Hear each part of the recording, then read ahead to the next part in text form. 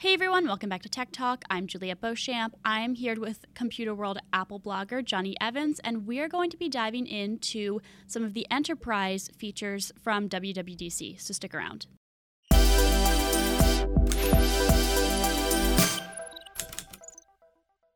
Okay, Johnny, thank you so much for calling in with us. Really excited to talk about WWDC. Lots of announcements. How is it going over there? It's been so busy. Longest keynote for years as well. 2.5 hours around about there. That's really huge. They threw so much information out. Everybody I'm talking to, we're all still trying to figure it out. You know, there was a lot in a very short space of time. Lots for the enterprise, lots for consumers, lots for everybody, frankly. Okay, Johnny, so there's a lot of news, like you said, for enterprise and consumer customers, but let's focus a little more on the enterprise. There's big news, new iPad OS, new Mac, but I really want to talk about right now is sign in with Apple. That seems like a really interesting concept, so could you tell me a little bit more about that? Of course. The thing with sign-on with Apple is it replaces existing online authorization systems for websites and services and apps. We can think of the entities, the companies who offer those services. The difference that Apple provides is that it locks onto your Apple ID, and it creates a sort of completely private experience where the people whose services you use don't necessarily ever need to know who you are. They don't need to know your actual email address. You can sort of create a sort of a virtual email address. You will still get messages from them, but they will not have access to you or your details. They won't be able to track you. They won't be able to basically figure out too much about you except the information you choose to give up. This is quite important in lots of different ways, but when combined with some of the other enterprise features, they're bringing in managed Apple IDs as well in iOS 13. It means that enterprise services can provide their employees with direct access to bespoke enterprise apps and services in complete privacy in such a way as that no one can be tracked, and we know that there's hackers and crackers in the world, will make it much more difficult for people to break into people's online services. So I think that's going to be very valuable for the enterprise as the word of that spreads. One problem people had when it was first announced is people were not entirely sure if it was cross-platform, but I've looked at the notes and it seems to be, in that it also works on the web, which means it can be cross-platform. So I think it's quite an exciting feature. It's one of those tiny little details which could, you could skip it and miss it, but it could be quite profound as we see it get sort of deployed. There have been some critics of the way Apple is insisting that if you support sign-in services in your apps, you must offer it as an alternative there. And some people have noted that it's got to be the top alternative. But I think it's quite a good way to encourage people to think about the privacy exchange they're making when they sign up for these things, if that makes sense. Yeah, absolutely. And this is a question I have. You say it's cross-platform, but I'm wondering if that sign-in with Apple is only going to be available to enterprises who are already Apple shops, that everyone has a MacBook, everyone has a Mac, iPhone, whatever. I think I don't think it is, because it relies on an Apple ID. And, of course, you don't necessarily need to have an Apple device to have an Apple ID. But obviously it will be most used and probably completely used by people who are already on an Apple platform in some way, I think. Equally, it could be something that encourages people to go to that platform. Ooh, that's a good point. And it was an interesting point that you mentioned how Apple not so subtly, not even a suggestion, more of a telling developers that you now need to include sign in with Apple. It's interesting of them to suggest that in a time in the current climate where it seems there's a lot of talk about breaking up big tech and people, these big tech companies have monopolies. Just an interesting extra push on Apple's end, I think. It sort of is, but it's not anti-competitive because the other alternative services which have got bigger market share are still there. True. So, and I think Tim Cook the other day was speaking to a newspaper, I think, and said, well, we welcome the idea of investigation. It's fair to have regulatory oversight, but he doesn't think they're a monopoly. And you could argue they're not the biggest PC provider. They're not the biggest mobile phone provider. They're far from a monopoly, but they just provide a quite intact cross-platform service. Mm-hmm. So I think we'll see how that goes, but I guess it might depend on who does the judging these days.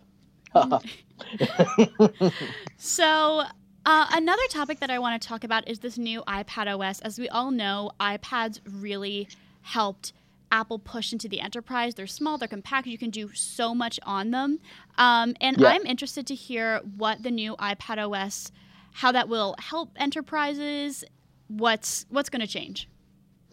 Quite a lot's changed in the new iPad OS. I've had less time with that than some of the other announcements, but I'm very impressed with the multitasking improvements. I'm very impressed with their sidecar enhancement, which works with Macs to almost turn the iPad into an additional control surface with little touches like if you're using your iPad in sidecar mode with an iMac, you'll find you've got a little touch bar on the iPad surface, so you can. It's lots of little tiny thoughts like that. The improvements in slide over, that mode where you can have an extra window open when you're working on iPad, they've now turned it into an app switcher as well. So you can literally flip between multiple apps in slide view while actually working in split view in two other apps or two instances of the same app, which is also very important and new. Effectively, this means that your iPad becomes a much more easy-to-use productivity tool.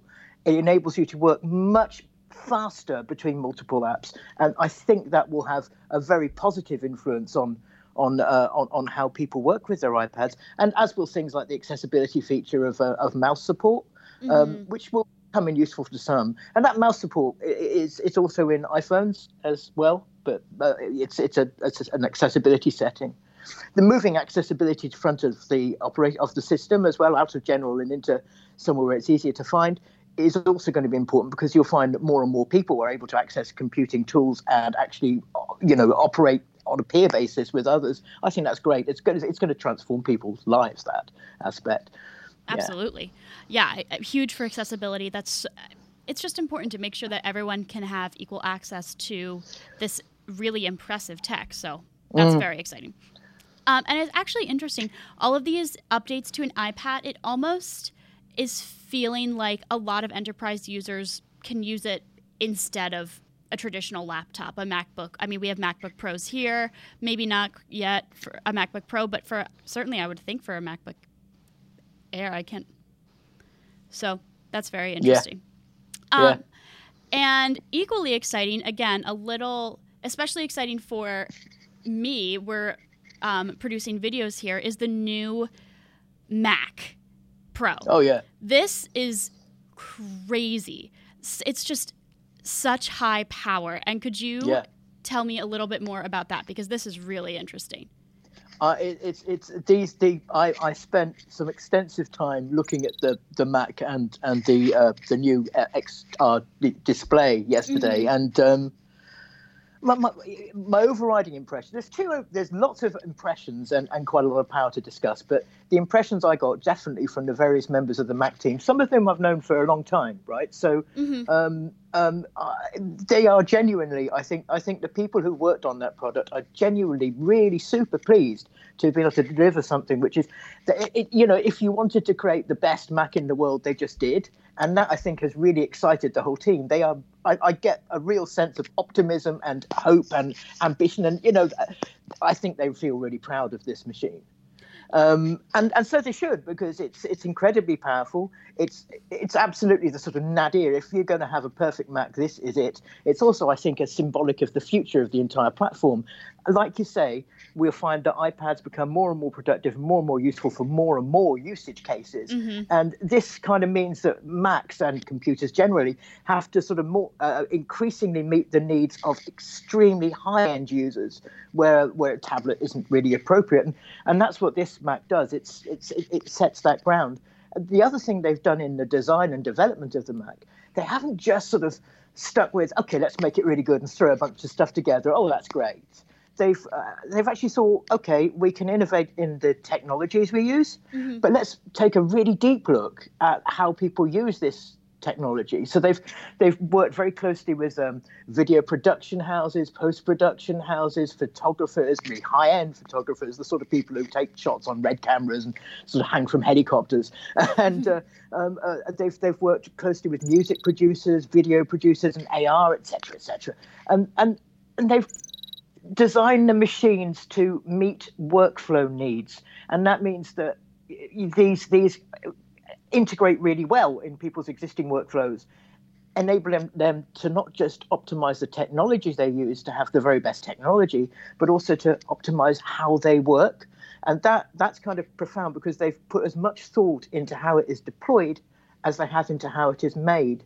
And I think that's going to be really, really significant moving forward. Yes, it is expensive. No, it's not a Mac for everybody, but it absolutely is a Mac that's going to deliver on that promise of power.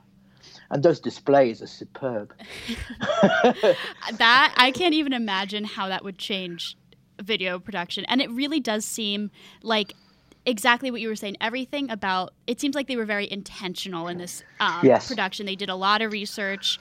Very interesting, very exciting. My only complaint when I was reading over the notes and all of the announcements from WWDC, the fact that it's called XDR just confuses me with all of the Apple 10 Me products. too.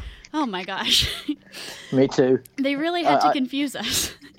they are gluttons for a little piece of branding now and then, Oh aren't my they? gosh. And they do like that kind of thing. I've seen the XDR in action as well. Beside reference monitors, reference displays, high-end displays, $40,000, $50,000 displays. Sure. I've walked into a room and sort of got treated, if you like, to a demonstration of the XDRs against multiple displays from other manufacturers. I won't name them because that's probably not fair, but my oh my, even simple things such as consistent color gamut, both in the matte display, which is very clever, and the standard one, and the viewing angle. You could stand beside the monitor pretty much and still see what was on the front of it. It was $5,000 is a lot of money for a monitor, but $45,000 is a lot of money for a reference display. You can get 9 of these, and they're more consistent, they're lighter, and they're more capable of different usage cases. And they're a lot quieter. Oh, I mean, wow, that's nice. So much quieter. They've really... I asked how they did it, and again, they went to the factories, they worked with the manufacturers, they invented new design processes, they invented new pixel, there's a name, it's just gone. They invented a range of new technologies which they shoved into this display. And if you think about it, they've been working very, very hard on display technologies for quite a while. Think about the Retina display, think about the display in the iMac that was delivered, I think, about 5 years ago. And then they began to talk about how they were working on a pixel basis in terms of display technology. This is kind of part of a path that they've been on for a while. So I think, given that you'll spend $5,000 hiring a reference display, you like the high-end stuff, for a week, you may as well buy a monitor from Apple, and there it is. Sure, They've got quite a good compelling sales point just with that. They've actually met a need, I think. Yeah, absolutely. And displays are one of those things that I find that whenever I have an upgraded display, I immediately notice a difference, but it's one of those things when you see it side by side, it's like night and day. But before I let you go, Johnny, I want to talk a little bit, I want to talk a little bit more about something maybe a little less enterprise focused, and that's iOS 13. This was obviously a huge, huge announcement from WWDC. It seems silly not to mention it. And there's a lot that's going to be coming to the iPhone. So can you hit on some of the highlights? We all know dark mode. Yes, there will be dark mode. But how about some of maybe the smaller features? What do you think is really going to be great? And what do you have any thoughts about some things that aren't that great? I don't have much that is not that great yet. I mean, emojis don't sort of do it for me, but a lot of people love them, right? So that's kind of fun. Interesting points. I think one of the more interesting points is they continue to work in terms of core ML and machine learning. And it is, I think, quite astounding the amount of work that's going on your iPhones now when it comes to machine intelligence. So if you think about your photo library and the photo library improvements that are coming in iOS 13 and those we already have, the capacity to sort of analyze the photos you got, deliver well-curated collections of images, and to do this in such a way as they look really nice. This is using intelligence on the device, and this means that there is no communication with the cloud. Local intelligence is so interesting. Talk to the cloud at all. It analyzes your images on the device. So when doing that, so when you look at one of the curated galleries. They have an ability now for the machine intelligence to analyze the picture, figure out what the focal point is, do some slight edits to that picture so that in the sort of gallery view you're given, the picture is optimized to look fantastic. This is all happening in the neural engine on your device. No one knows it's happening. No one's seen those pictures. No third-party entity has any access to those images. Mm-hmm.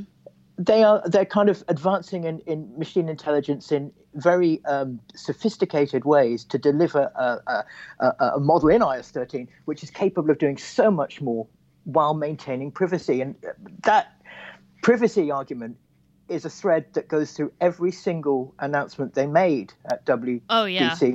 And it goes all the way back to the beginning again, to signing with Apple. And you see this, I think there's a great deal to look forward to there. Mm-hmm. But I also think you'll see the implementation of that kind of AI widen across apps and across the apps that Apple provides in iOS 13 over the next year. They've opened up a whole bunch of new calls. They support a whole bunch of new machine intelligence models. Mm-hmm. They're kicking the cutting edge here. It's really good. That's exciting. And when does iOS 13 actually roll out? It will be. Traditionally, they ship these things in fall. Developers are already working with it, mm-hmm. and so that's good. And the developers are already working with it, and that's good. Sorry, I got interrupted by something. And I think we'll see the public beta next month, followed by the actual release, probably in September, but certainly in fall. Okay, great. Thank you. And thank you so much, Johnny, for calling in. It's so important to talk about what these updates are going to be. I'm excited. I'm excited as a consumer, too. So really looking forward to it. Sign in with Apple. I'm really excited about that because I never use sign in with Google or sign in with Facebook. I'm always too afraid. I'm very excited too. Yeah. I've had a very interesting time here. Yeah. And that was, as you see, I was talking from my hotel room, and that was the room keeper coming in to say hello. But there were very few bum notes in that announcement on Monday. 2.5 hours of deep information. I'd actually recommend, if you're interested, you should definitely spend that time watching the keynote. There is lots there for everybody. We've barely touched the surface in our chat, and we've talked about a lot. Yeah. So it was that kind of dub. It was a good one this year. Yeah. Why spend that long watching the new Avengers movie when you could watch WWDC? Thanks, Johnny. I don't know. So, thank you so much, Johnny, for these updates. And we'll be talking more about iOS 13 on the June 13th Twitter chat. That's on the @IDG Tech Talk Twitter, and that's at 12 p.m. Eastern. And make sure to join using the IDG Tech Talk hashtag. So that'll be exciting. If you have any strong opinions regarding iOS 13, definitely tune into that. Thank you so much for watching this episode of Tech Talk. I'm Juliette Beauchamp. If you liked this video, be sure to give it a thumbs up and subscribe to our channel. And leave a comment. What are you most excited about out of WWDC? Or if there was just something that you hated about it, let me know. See you next time.